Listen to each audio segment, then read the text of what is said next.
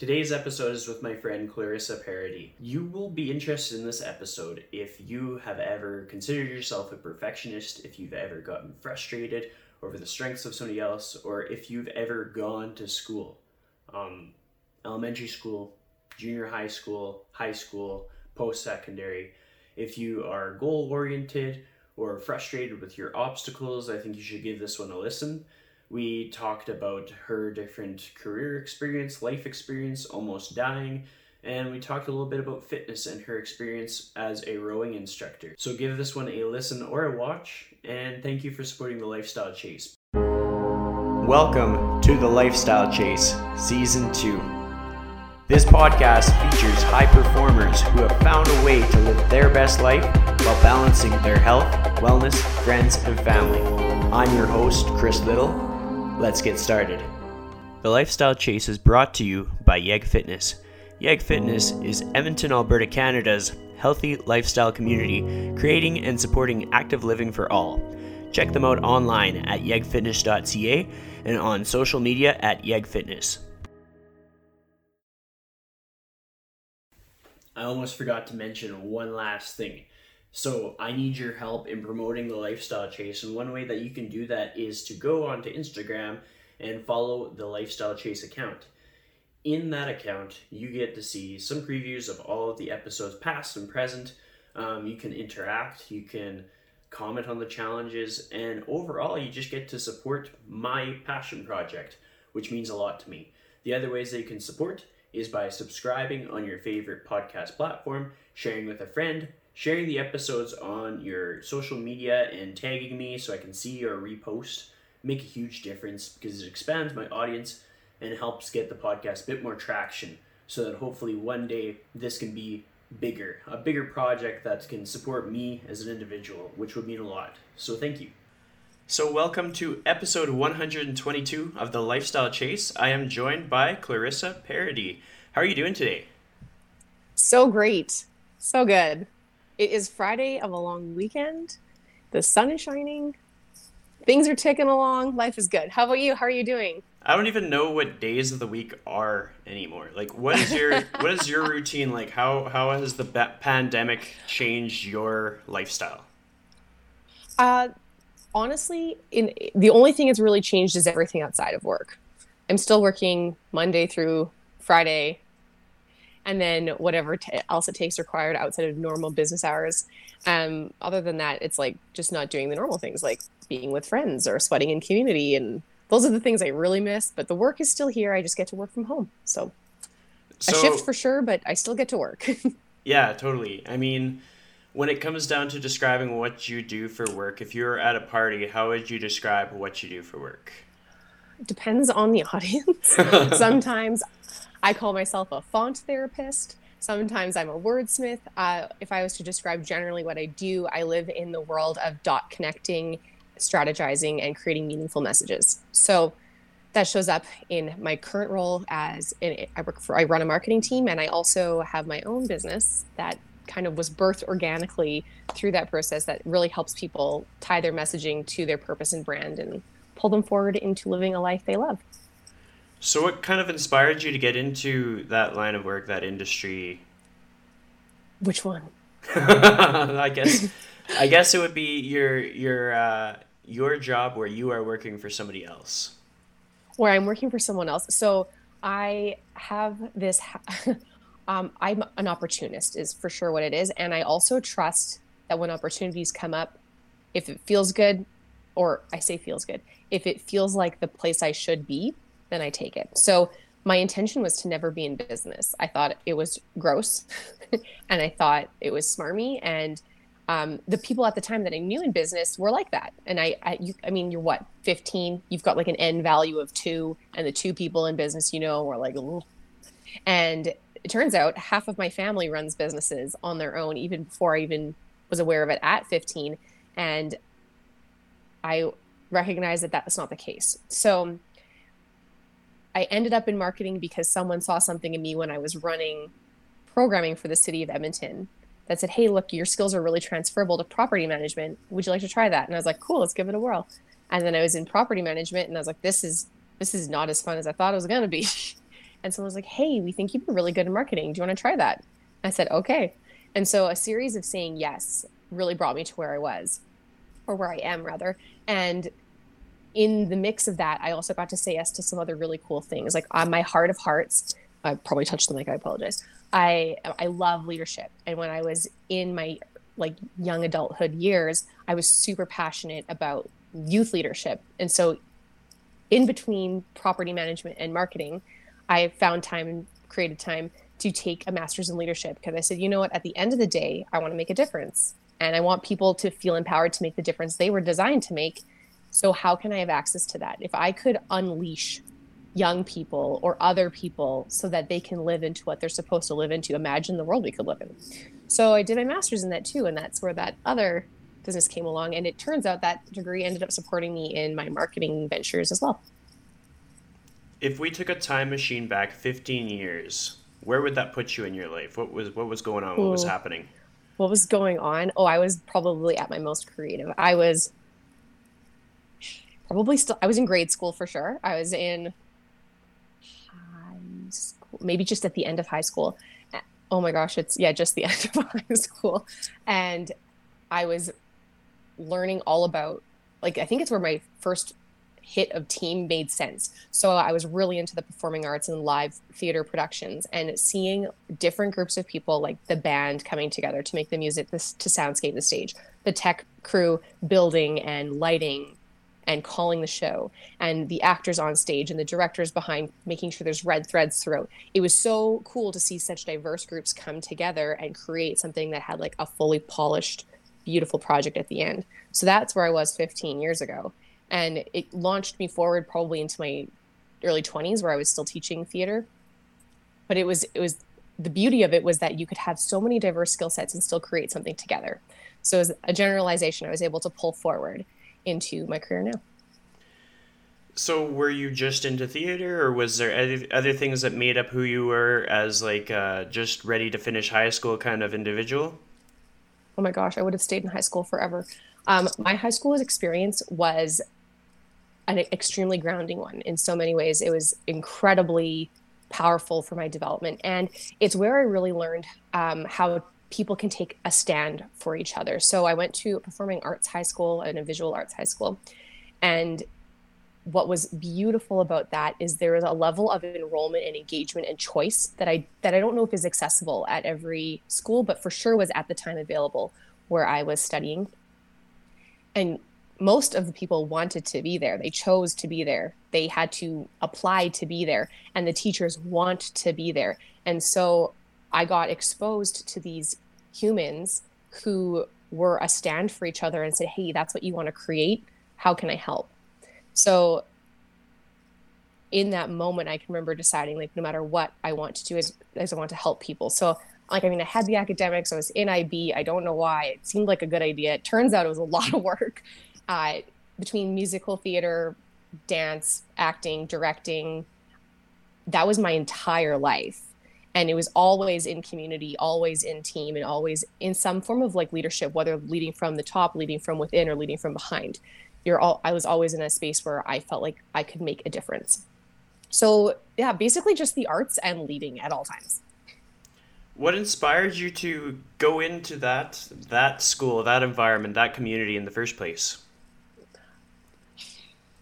Elementary was an interesting place for me, which is where I made the decision that it wasn't working for me. So I think one of my like superpowers is being able to see the good in things and listening to other people's experiences and opportunities. So at the time there was a school called Stage Polaris, and it was designed specifically for after school programming that supported children interested in the fine arts. And I attended there and I met this girl named Angie. I think she now goes by Angela. And she was like, she was such a, oh my gosh, you need to go to this school. Like, where I was attending school, the junior highs in my community, although they had great people in them, they also didn't support where my heart and passions were. And she's like, if you want to grow, if you want to like, whether you stay in the arts forever or not, like this is a place you'll feel like you like belong here. These are where your people are. And I remember just clearly hearing her stand for what was possible for me. And then talking to my mom and saying, hey, listen, this is an opportunity. Like, I really want to go here, and enrolling my mom in that vision, and then also rallying the troops to enroll that vision as well. So talking to my grandparents, getting Angie to talk to my mom, all of those things, I was like, this is where I belong. Because at the time, it was weird that I loved school and that I loved the arts and that I was fully free in my self-expression. That's like pretty, like a grade 6 kid, grade 5 kid. That's when people, like, I really noticed a peak in our school for like cliques and bullying. And I just was like, well, this is what I like. Like, you can call me dictionary. That's fine. You should try reading it. There's some great words in there. And I just was like, that's where I want to be. So finding out that the school I was interested in, or that was there, that existed, that I didn't know, I had an interest in, was both academic and full of the arts. I was like, that is for me. Take me there, send me there. And I think this is just a testament to, like, not just specifically to me, but to anyone who's like, oh my gosh, that next thing, I'm on fire. I'm full of joy. I can see the possibility. Like, I would dream about it. And I can remember like imagining what it would be like to go there, and the people that I would get to meet, and the friends I would get to have, and the like experiences and the possibilities, and like some of the fear and the unknown. But it's one of those traits that no matter what I do, even going forward now in my life, I'm like, oh my gosh, when I can feel it, see it, taste it, touch it, dream it, I'm like, that is what pulls me forward, like creating that really big shared vision, and for myself even, and really getting clear on it. Like, it opens up so many experiences. And if it wasn't for that, I think how many times would I have like missed out, or maybe not had the access to even coping mechanisms as adults. What I learned, interestingly enough, in my adult years, is a lot of the drama warm-up exercises we did are also some of the same things that are taught in like a variety of therapies to like calm yourself down and get yourself grounded. And who knew actors do it every warm-up? So it was just skills that I was able to take through life when I was like, oh, I need to feel grounded. I didn't know what I was doing. I just knew I'd learned it in drama and it worked for me. So to kind of close the loop on that, what had me interested is that someone saw a vision and I said yes. And then I immersed myself in that vision, and then I let it pull me forward. So when it comes down to the first 3 years after you graduated high school, like, where did you see yourself going, and what actually happened? Like, Instagram versus reality kind of thing. Oh, fun. I love this game.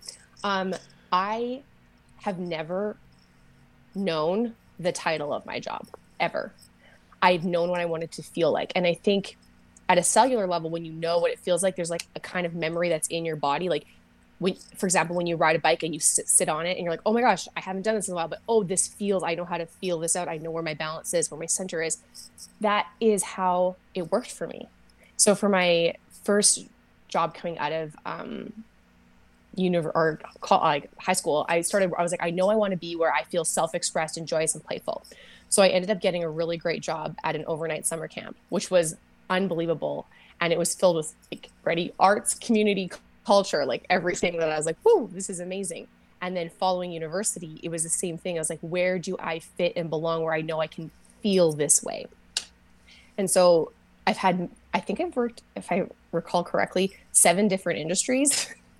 And they've all brought to me the things that I like to feel. And it's not that I'm flippant or capricious. It's that I go where the passion is, because every single time I get bigger and better. And it's not about tenure, and it's not about making sure you've stayed with a company for like 10, 20 years. It's about, are you living into what lights your soul on fire? Because when you are a light and a lit, imagine the impact and the light and space you hold for other people. So what I anticipated was that I'd probably teach, because I didn't know what else would make me feel self-expressed and alive.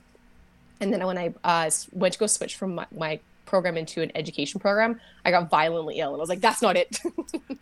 So I stayed in my degree of psychology, focusing on like, it was an arts degree, but I loved neuroscience. So almost all my courses were neuroscience the second I was able to take them. And although I did a psych Spanish degree, I didn't let it dictate my future. I get this A. So now I run a marketing team and have like a consulting coaching agency. So you just never know how it'll fall out. And I think the whole, I don't know if always following your heart is like the best decision, because I know sometimes my heart is brought to things that are maybe nostalgic and are familiar rather than serving me. what I've developed over time, discernment, to really connect with what will make a difference and impact in my life and what brings out the best in me rather than the familiar in me.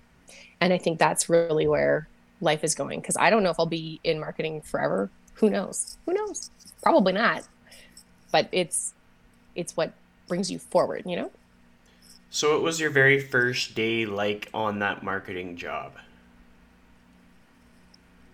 Okay, well, I'll go to the current job I have, where I switched um into, like, it's all very amoeba-y, and it absorbs each other and it changes shape.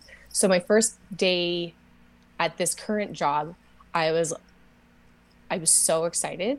I wasn't originally running the team fully and on my own, and I just saw possibility. And I think there was a level of, like, people felt like they knew what they were doing. And I love when people are confident in their jobs, but also curious enough to, like, ask for new opinions and ideas. And I was super, super pumped about that.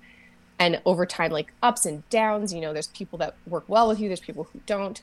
And now we're in a space where it's like, I have this amazing team who is they're together. They are just collaborative and supportive and energized, and they are quick to take the lead from each other. So they really know how to banter together, which is what I've always dreamed of. So although I think it felt more of an island when I first started, I think we now have a really cool sense of togetherness. I like that. When you talked about the 7 different industries that you worked in, can you think of like Yeah. 3 lessons that come out of that really stand out? 3 lessons from the 7 different industries? 3 lessons from the 7 different industries. I think one of the biggest things I learned was having integrity with yourself. So there's been more than one time that I've had to switch early. I can remember making, maybe not in that moment quitting, but making the decision that this is no longer for me, and not making myself wrong for the switch. So just because you are leaving an industry or shifting into a new company doesn't mean you failed, doesn't mean you're wrong, doesn't mean you are bad. It just means you need a shift, or you want to shift, or you choose a shift. And also, and being clear when that time is for you. The first time I learned that I was severely out of integrity, I had been with the same company for 5-ish years. And probably at year 2, I was like, I can't do this anymore. And the impact of that was that I developed anxiety, and I was like, I had to pull myself out of bed. I'm like a morning person. I love daybreak. Give me a good dawn, I'm up. And I would jump out of bed for most things that, like, make me not feel like junk. And I ignored that. And what ended up surfacing out of that is I almost died twice during that job. And my body was just like, hey, you're not listening. So, like, we're going to put brakes on you. And that's probably the biggest lesson out of everything I've learned so far, is, like, have integrity with yourself and where you are in and out of alignment with your values. So that's probably my top lesson. Another really big lesson is there are strengths in others that will frustrate you, and you need to honor their strengths and appreciate them. So this came up for me probably, like, it's come up everywhere, but a recent on the court example is I could sense, like, there was some tension in my team, and, like, one person didn't like how person B did this, and person B didn't like how person C did this. And I was like, man, but you guys were all hired for those very reasons that you're complaining about. So what we did is we took those and we did individual strengths assessments, and brought them to the table. And then we mapped them out as to why they fit within the organization. Because sometimes, just because I'm not, like, a super detailed person, I can get frustrated with people who are, like, super detail heavy, because I'm like, oh my God, like, what's the point? Like, keep moving. Like, we don't need to know this. And it's not true. There's value in that. And so how can we really appreciate that person and what they bring to the team? So really focusing on when strengths are perceived as obstacles or weaknesses, and how can you really acknowledge and appreciate them. And third, I'm going to sit with it for half a second. Always find joy in what you do. And I don't mean you have to find it joy in every moment. And when I say joy, like happy for me can feel very transitional, but joyful feels like, oh my gosh, like I get to do this. And no matter what you like, I've literally caught vomit in my hands. And as for one of my jobs when I was working with kids, I was like, white carpet, and I got it. And I don't know what it was, but you can't, well, you can get caught up in it. I don't advise getting caught up in it, because if I sat there and like, man, all I do is catch puke and like clean up people's shit, which by the way, continues to happen as you change to other people's jobs. You like, whether someone comes in and corporate seagulls on your meeting, throws up everywhere and you have to clean up the mess, gives you a bunch of tasks, or someone misses a project, poops the bed and you've got to fix it. It happens everywhere. But despite those moments, how can you still find joy in what you do? And if there's at least one thing you can find joyful in your day-to-day existence, you will have a transformative experience in your job. That's mind-blowing. I mean, I like that you talked about that, how no matter what job you're in or industry, like metaphorically, somebody will puke on you or shit on you. Because it's totally true. It's an important takeaway. I mean, we're in the middle of a pandemic, and a person can get in the mindset of, oh, like, I am in a compromised position because of this one thing that's wronging me, but it doesn't matter what time of year, what time in civilization, there's going to be something that gets in your way, and it's like, how do you handle it? Something that really got me thinking was you talked about how people felt angry by seeing the strengths in others. Why do you think that is? Like, you talked about it a bit, but expand further upon that, and like maybe if you can provide some examples and strategies that you would recommend for people to kind of get over that. Okay, so I'll give an example of one of my team members who is an event planner, and she's no longer my team. She's out goal crushing in the world, and that's the other thing. When you know your team has goals and they are outside of your organization, how are you supporting them? Not totally related to your question, but just so important to know. Like, know your humans, know your people, know your friends, and how can you hold space for them to like goal crush? Because man, doesn't that feel so great when you're like, man, I've always wanted to do this. Anyways, so she's doing that right now. But what she was so good at was operating in absolute chaos. So that's, if you can't do that as an event planner, like if things can't go wrong and you can't be agile, you're a terrible person for events, because you're going to melt down.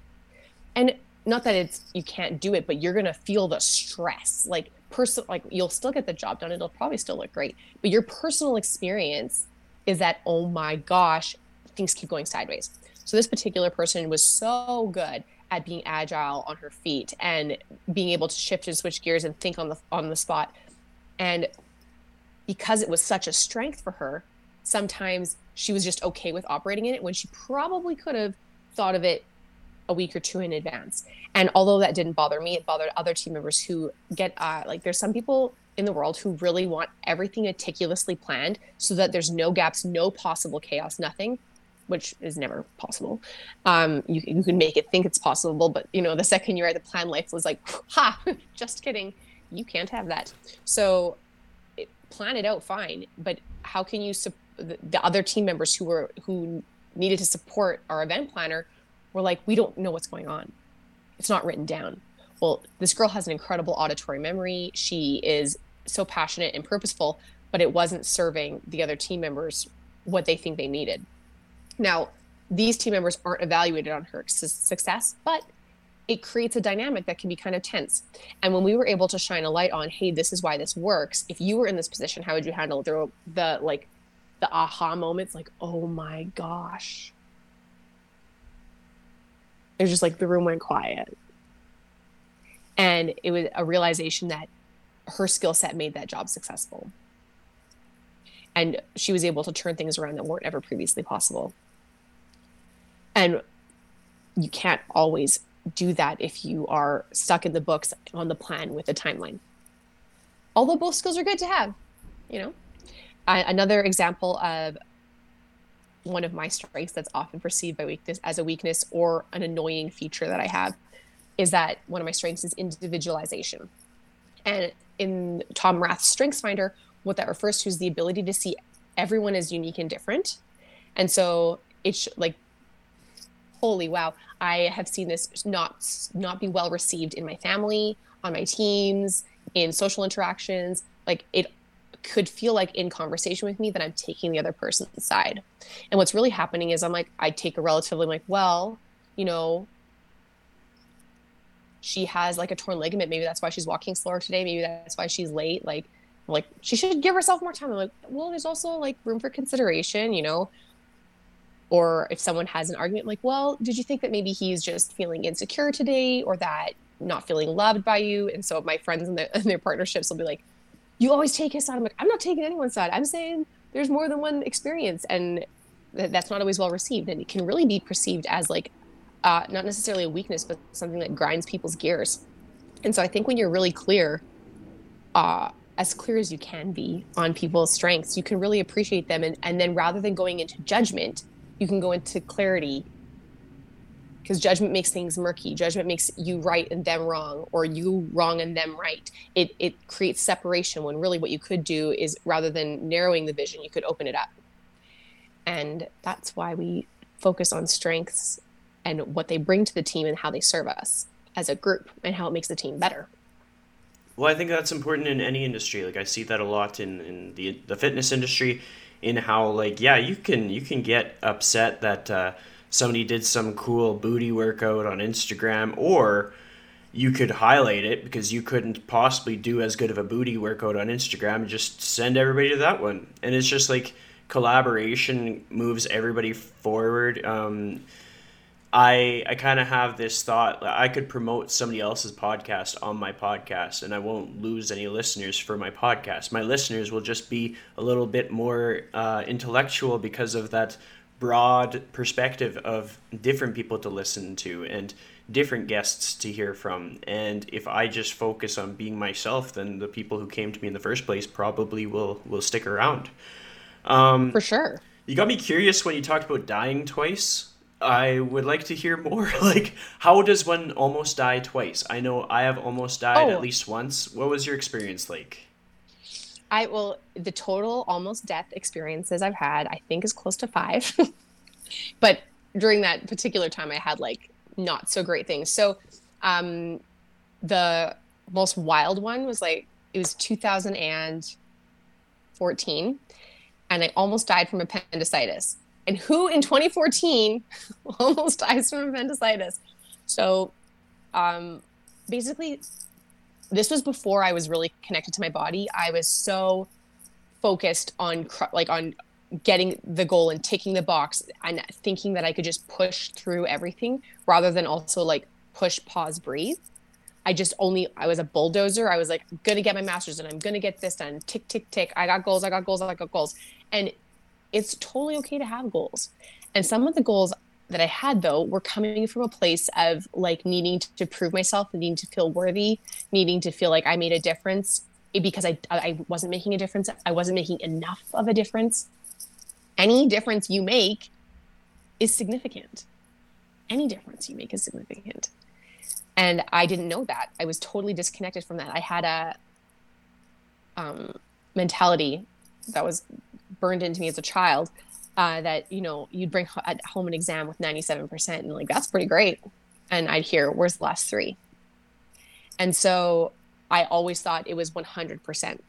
So here I am doing all these things for 100%, and I'm ignoring my body, and I kind of have a tummy ache, and I'm like, oh, that's weird. And then I all of a sudden have really bad shoulder pain, and that's kind of weird. And so I look at my boss on the 3rd day. So I was like, I'm taking like painkillers regularly now. I kind of feel, my exact words, like I'm exploding. I think I need to see a doctor. And he was like, Klarissa, are you kidding? Like, are you sure? Because we had a fundraiser that was set to raise $250,000 the next day. I was like, I'm not kidding. I think I'm really sick.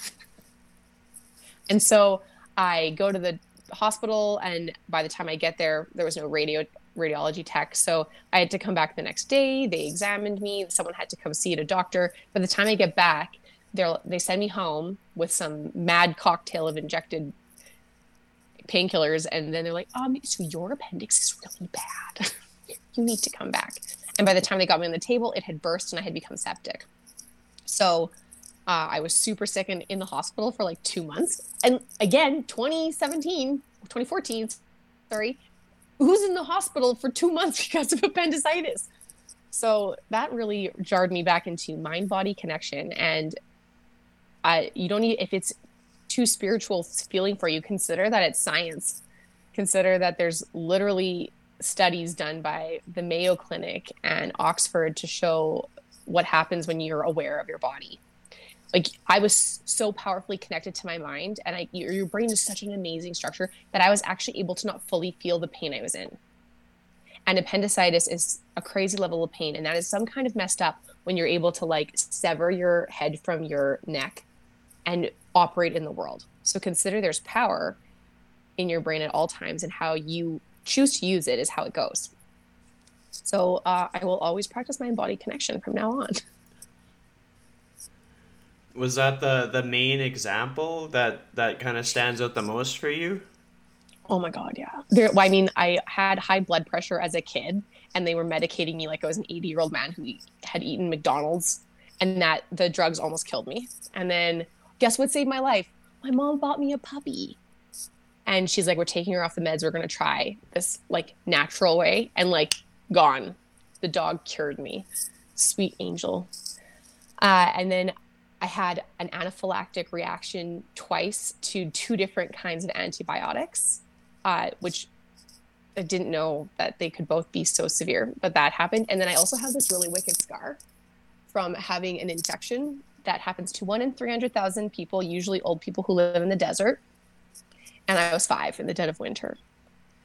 And then I've had a couple of internal hemorrhaging situations happen because ovarian cysts sometimes burst and cause problems. So yeah, there's the bucket list of near-death experiences. I feel like I have 4 more lives if I'm a human version of a cat, right? So it was really good perspective to kind of bring to the table the fact that, you know, a person is capable of working their ass off to the extent that they could be working more than they possibly should. I mean, there's a lot of people that can relate to that. A lot of people who have been a guest on the podcast in which they do have that mindset of like 97%, here you go. Well, where's the other 3? What has been the most helpful enlightening moments for you as far as like getting onto a path in which you're not so stuck on getting that 100% and where you are a little bit more intuitive towards like what you need to survive? I learned it after the fact, but I could have done I could have done it in a different way.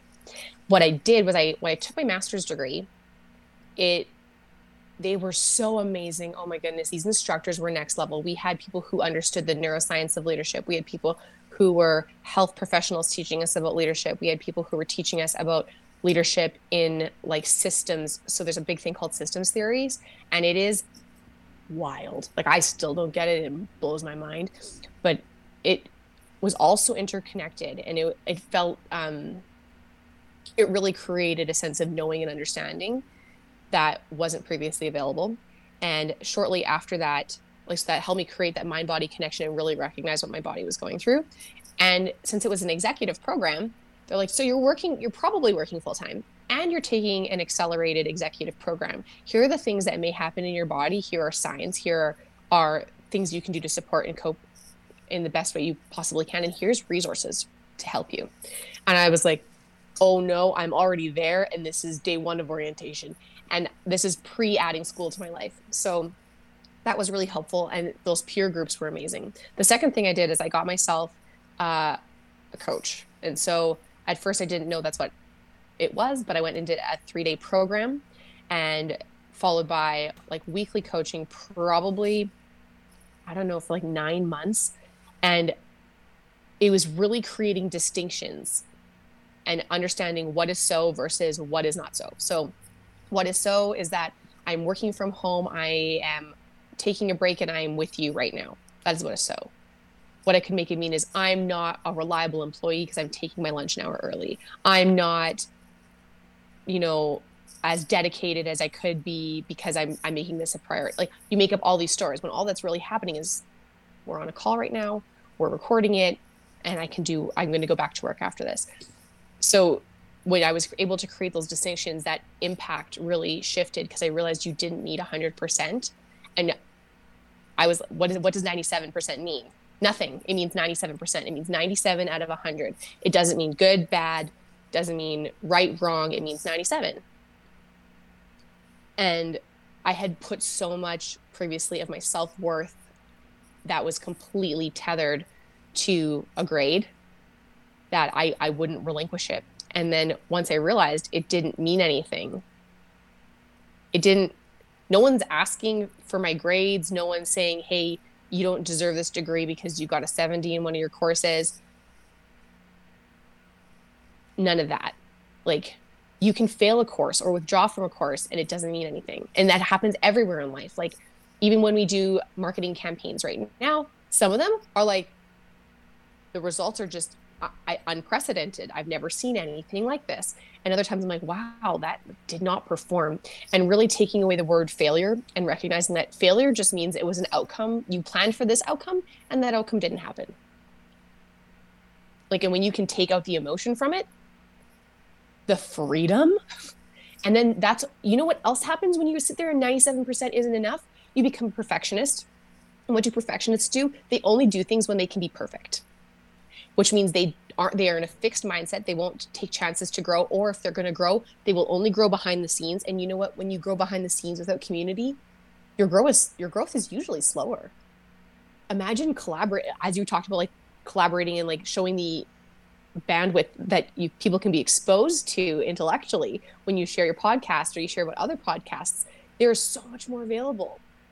And so rather than hiding in that 90 has to be 100% and 97 isn't enough, what if 50 was enough? What if you learned from others? What if you said, hey, like I have this idea, and taking away the meaning that I don't know everything, and that's okay. That was huge for me because I was really under the impression I had to know it. Otherwise I was not enough, not smart enough, not good enough. I didn't try hard enough and I was a failure, which is just, it's ludicrous. And so everyone has their thing. So if you're listening to this and you're like, man, not smart enough, that doesn't even matter. It needs to be, I'm not fit enough. Well, make it your own variety and consider that there is no such thing as fit enough, and consider that there is no such thing as smart enough. There's no way you could know everything. There's just, I mean, maybe, but at this point in time, to know everything in the snap of your fingers is just not possible. So how can you love things if you can't accept things right now exactly as they are? There's no space for growth. If you're not aware of things exactly as they are and you're super tied up and caught up in emotions and perfectionism, you won't have access to creating new things. So having the coaching and having my master's program really transformed it, and making sure I'm staying in conversation with people who have a growth mindset makes a huge difference. That's awesome. Something that I want to talk about as well is you have a role at Hive. What was your journey? I do. What was your journey like getting into that? Like, what inspired you to do that in the first place? Okay, so you know how I said a lot of the things just, I don't know if I mentioned this to you in a previous conversation, but sometimes things just happen for me and they're like, here, try this thing. So I trust opportunities. I trust things that show up. I can remember being like, my group fitness journey probably started 3, 4, maybe 5 years ago inside of a studio, and definitely 5 years ago on like stairs, like outside stairs, whatever, like I can do that. But in a studio, there's some level of intimidation that came for me. And I didn't even try. I was so nervous because I tried Orange Theory and I know what a row is. And man, that is, I was like, I don't know. So my role at Hive is I'm one of their row instructors and I love it. But if you would have said to me a year ago, Klarissa, you are going to teach row, I would have laughed at you. I would have said, that is crazy. And I don't want that. And so this is the powerful thing about being open and saying yes to when you are nervous, and letting go of you might look bad, or like you don't know what you're doing, or you might get sick in class, or whatever's there for you, just being like, okay, it's there, and I'm just going to hold it in time and space, and I can acknowledge that it's there, but I don't have to like hold on to it and squeeze it in and keep it for myself. I can just leave it over there. So what ends up happening is I get invited to a row class by one of my friends, Alyssa. And she's like, Klarissa, let's go to row. I know you love working on the mornings. Let's go to a 6 a.m. row class. And I'm like, oh my gosh, we're going to die for sure. This is not going to go well. And I go, and all of a sudden I realize, like, oh my gosh, this is also a learnable skill. Oh my gosh, you can get better at this. And then I got really excited and started going all the time. And then I started bringing other people with me. And then one day, Hive posted about row instructors, and I tagged my friend Powen in it, kind of as a tease, being like, hey, Powen, you should be a row instructor. And I followed up with them, and they're like, we think you'd make a good one. Do you want to try? And like, my girlfriend actually did not want to teach row. I just thought it would be very funny if she did. And I was like, what if I said yes? I was like, okay, let's learn more. And what this also gives me access to is that, like, enrolling others, that sense of freedom and excitement, that sense of leadership, that sense of holding space for others so they can live into their greatness. And so when I connected those dots for me, I was like, oh my gosh, this is a perfect fit. And so we did this intense training. It was like hours a day of rowing. I was like, when they sent the schedule, I was like, I don't know if I'll survive this, but let's give it a go. And I was also like suffering with, like, I had laryngitis. I had no voice, so you couldn't even practice teaching. I was like,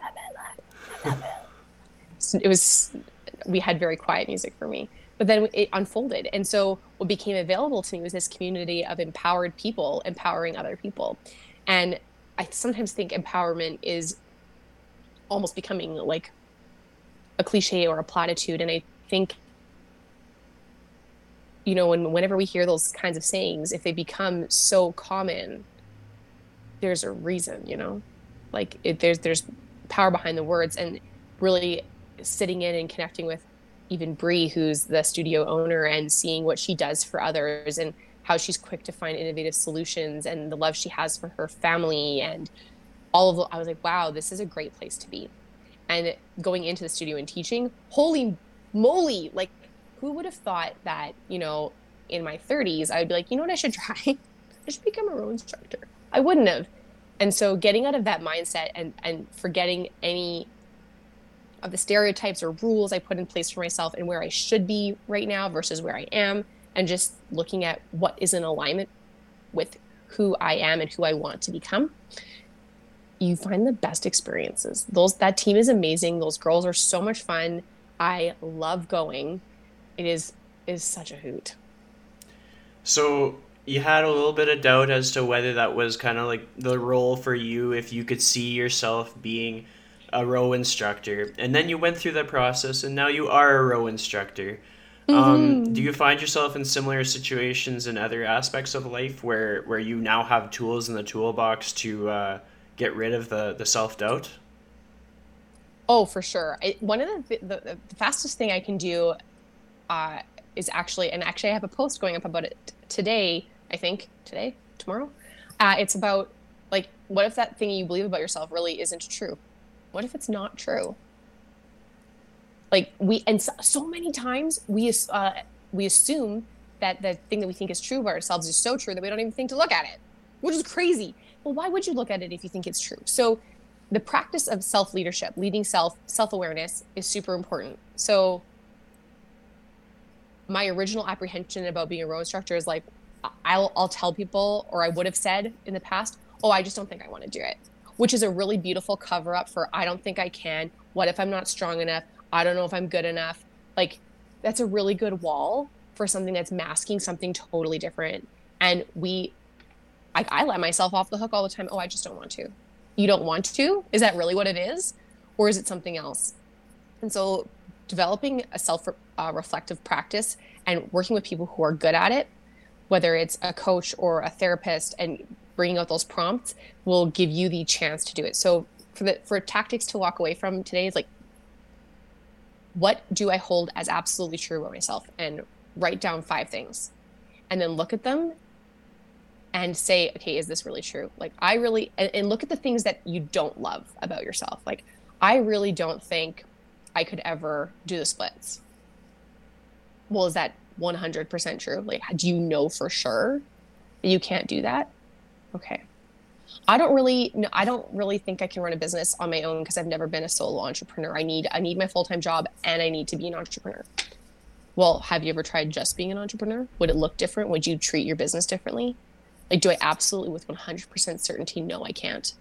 And so that's getting rid of the self-doubt. Like, there's very few things in life that are certain. And what's interesting about this pandemic, it is one of the first times we've ever been aware of our uncertainty in recent times. Like, if I really think about it, I trust that I get in my car and I can drive anywhere and I'll arrive there. Do you want to know how many car fatalities there are in a year? Like, I'm crazy for going into my car not recognizing there's a risk. Yet I do it. I just don't recognize the uncertainty all the time. And so if you're able to zoom out and recognize that you can't possibly with certainty know anything for 100% and consider that rather than a fearful thing as a place for possibility, you have access to new transformation. You have access to new possibilities, outcomes, ideas. Who knows what'll happen? Well, it's so true. I mean, that's an important takeaway for anyone, whether it's someone who's struggling in their business, someone who's frustrated with their current social situation. Like, I think everybody's lives have changed in some way. There's very few people who have been unaffected by just the whole change in the world, just the change in priorities and the change in finances and in the economy and in social structure and stuff. And it's just like, yeah, like there's always a risk. So how are you going to face it? How are you going to handle it? How are you going to move forward? Absolutely. And it can feel, if you, I can't even remember who wrote it. It's like false evidence appearing real is fear. And so, I mean, you know what? There is definitely things to be afraid of. And the experience of fear is real and uncertainty is real. But uncertainty doesn't mean fear. You know, I want to know how many people, when they propose to their partners, are feeling a little like, oh my gosh, is this person for sure going to say yes? Like, they don't know, but they still do it. I've seen, I've seen epic fails of proposals online where guys will propose to their person in the middle of a big NBA game and the girl's like, and so, I mean, that takes some level of courage to say, I'm going to publicly propose to someone, because they may say no, but they're going to go for it thinking the person's going to say yes and live into the possibility, even though the outcome may be a no. So if you were to live into any outcome and have it possibly work in your favor, what would you do? How would you behave differently? What choices would you make? What would you try?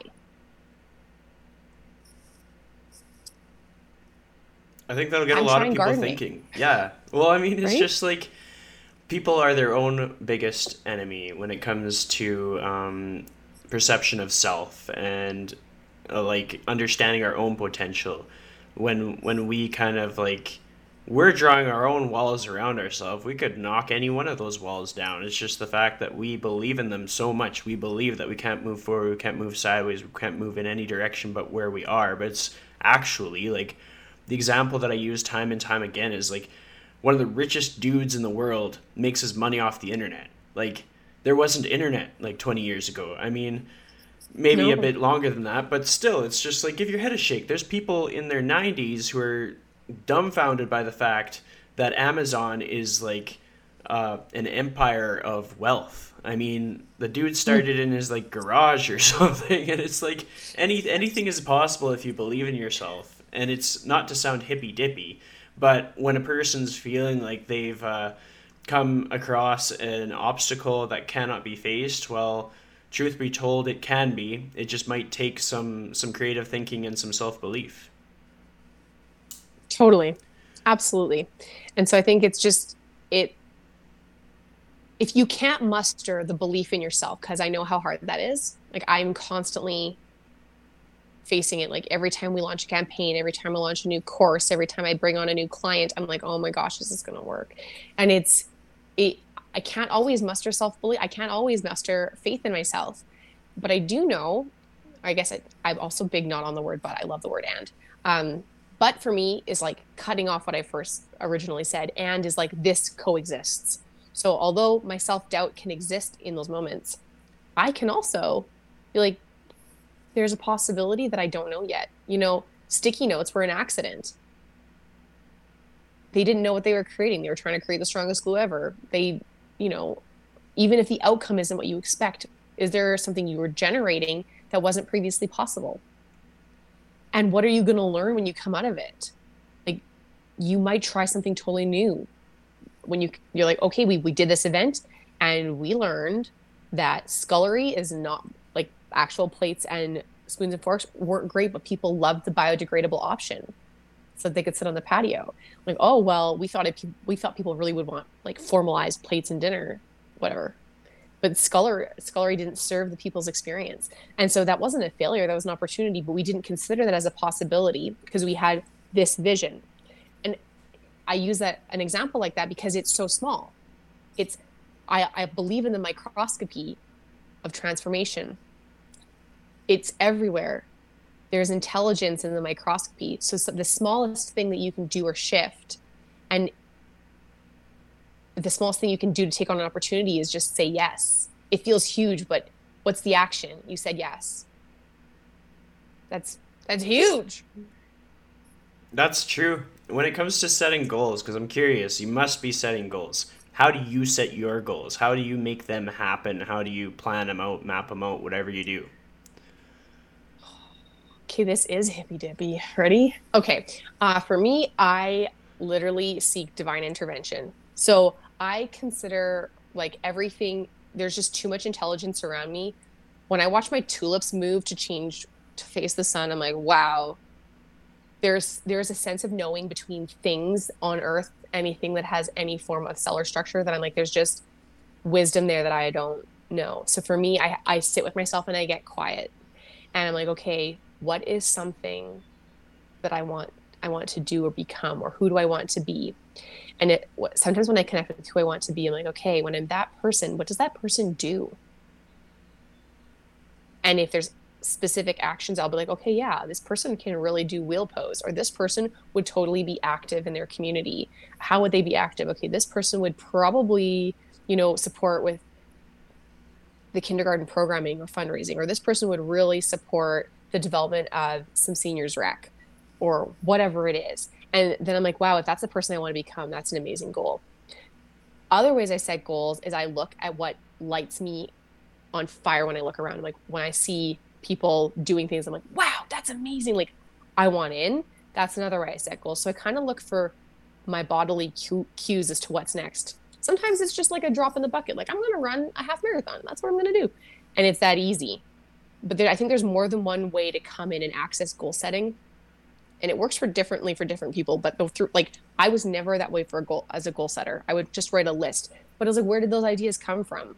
Right? Like, most of them are heart centered. They're coming from something I like, know, love, or trust, or want to be a part of, or what I think will help me grow. I'm just now being more intentional about my connection with it. So, is there ways that you've had to keep yourself accountable? Have you ever set out to achieve a goal and then fallen off the wagon and then had to jump back on the wagon? Or what's your journey or experience been like in that capacity? Okay, my favorite goal that fell apart was my master's degree. So I set a goal and I was going to complete it in a timeline. I was like, I had 2 years to finish it. It's an accelerated program. Like, in that, I mean, most master's degrees are 2 years, but mine was working full-time and doing a master's with just no breaks. So you didn't have time off. You had maybe a week off here or there. And so I was finishing in 2 years because I was going to be at the top of my class and I was going to finish it in 2 years. And then my appendix burst and I was literally on morphine in the hospital bed writing papers, which is, by the way, not the best way to write a paper. Don't advise it. I don't recommend it. And I can remember having to come to terms with that goal wasn't going to happen. And like, even now, like, sometimes I get like emotional about it because I'm like, wow, like, I really wanted it that way. What difference does it make if I had it that way? It doesn't make a difference. I still did it. And so my way of getting back on the bandwagon was I had taken time off, because after you almost die, turns out you need some recovery time. So I couldn't just jump back into it the second I was out of the hospital. I had to let my body recover. And I had everyone that knew about my goal was super supportive. They're like, Klarissa, you will finish this. You will come back to this. You need to be gracious. And so I think getting back on a bandwagon or goal chasing, goal crushing after you've fallen off, whether it was because you almost died or because you ate a chocolate bar and you weren't supposed to. You said you were going to give up refined sugar and you didn't. It doesn't mean it's forever. Like, I'm not in a good mood every day. It doesn't mean I can't have access to a good mood again. So being gracious and giving myself space. So it took me 3.5 years to finish it because I took a year and a half off in the middle because I was so sick. I couldn't, what was I supposed to do? So and when I decided to get back on, I told people about it and I told them about my experience. Like, I'm really nervous. I've been out of school for a year and a half. I don't know if I remember how to write in APA style anymore. What if I've forgotten how to do research? And I just kind of aired what was upsetting me or holding me back or having me in fear. And I talked to people who knew more than I did. So always bring in experts, like people that either know you or know what to do. And one of those people was my aunt, who is just tremendously empowering and so gentle. And she was like, Klarissa, let's say you forgot how to format APA. And I was like, okay, you've totally forgotten this. Okay. She's like, how would you figure it out? I was like, well, I'd go probably on Owl's website because they have a really good AP formatting. She's like, so you could figure it out. She's like, I was like, yeah. She's like, okay, how much time do you think that's going to take? I was like, well, probably like 10 minutes. She's like, okay, so do you think you could do that you think you could do it in 10 minutes? Yeah. And like had someone else break it down for me and like echo what was possible. And I was like, oh, it just feels scary and it's not. And so this ties into a lot of things that feel scary. Like, when you're in it, it feels like a century. Like, have you ever cried and like you realize, like, you feel like you've been crying for an hour and you look up and it's only been a minute or two and you're like, wow, that felt like 2 hours. When you're in emotion and it's rushing through you or you're in fear, it can feel like time has expanded and more time has passed than has actually passed. And when it comes to goal crushing, fear can really get in the way. So make that false evidence appearing real be known as false evidence appearing real, and it'll get you back on the bandwagon. Well, I think that was a great way to expand on that. I mean, when you were talking about it, the first thing I thought about was anybody in post-secondary right now, anybody just graduating high school, that fear of like that next step, or that fear of or just like the loss of what they expected to happen and what actually happened. And I think it's a great takeaway to understand, to just like break it down. What is it that bothers you the most? Are you really losing that? Or is it just going to be restructured, maybe happening later, happening differently? A lot of the innovations that I've seen making the ceremonies still happen, but in a totally different way, have been really cool. I saw somebody receive their grad dress in the mail, and they still were able to showcase it to family. They were still able to do a backyard thing. And honestly, like, from my perspective and my life experience, I think that means a lot more. Like, when you have the people who, like, when your heart is happier, when those specific people see it, it means more than the other people in the crowd that it wouldn't have mattered otherwise. So, like, just because you're missing out on a gathering of 100 people or 1,000 people or 5,000 people doesn't mean that you can't go through the exact same, like, emotional process that makes you feel better about having achieved that accomplishment. Because sometimes it's like 3 people are the people that make you feel better, rather than like 1,000, 2,000, 3,000. Totally. And I think you make such a great point. Like, it's tying back to that feeling thing that we've talked about a few times. It's like when you're able to generate that experience on a cellular and emotional level, it can literally be the same. Like, whether it's your grad, whether it's your job, whether it's, the kind of car you wanted, like, you can really make those experiences very similar for yourself just by generating and putting yourself in the right situation to create those emotions. Like, I know that, okay, this particular mug, literally, I don't even know if you can see it, it's probably backwards. It literally says happy, but I will pick this mug over every other mug because coffee, all I really want is the coffee. But what I love is the mug. And I know it's tiny and little, but it's going to make the difference for me. So what are the things that will make a difference for you? And can you see, expectations will kill you.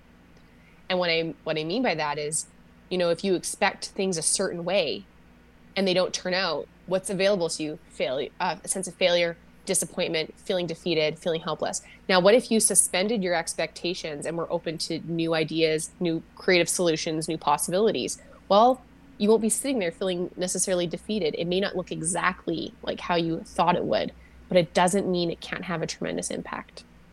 It's true. So I have a question for you, and it is, if you could give Oh, one yes. piece of advice on how to live your life to the fullest in the most authentic way, what would that piece of advice be? Get super clear on what you value and have a group of people that will support you in living into what you value. Because regardless of what you do or who you are with, when you are in alignment with what touch moves and inspires you, you will be unstoppable. That's great advice. So that basically wraps it up for us today. I'd like to thank you so much for joining me. Thank you so much for having me. I love chatting with you. Your challenge for today's episode is, I want you to think of a situation in which you could take a risk on yourself. It's a safe risk, but it's a scary risk. And I want you to take that risk. Good luck. Post in the comments if you're brave. Otherwise, thank you for watching or listening to The Lifestyle Chase.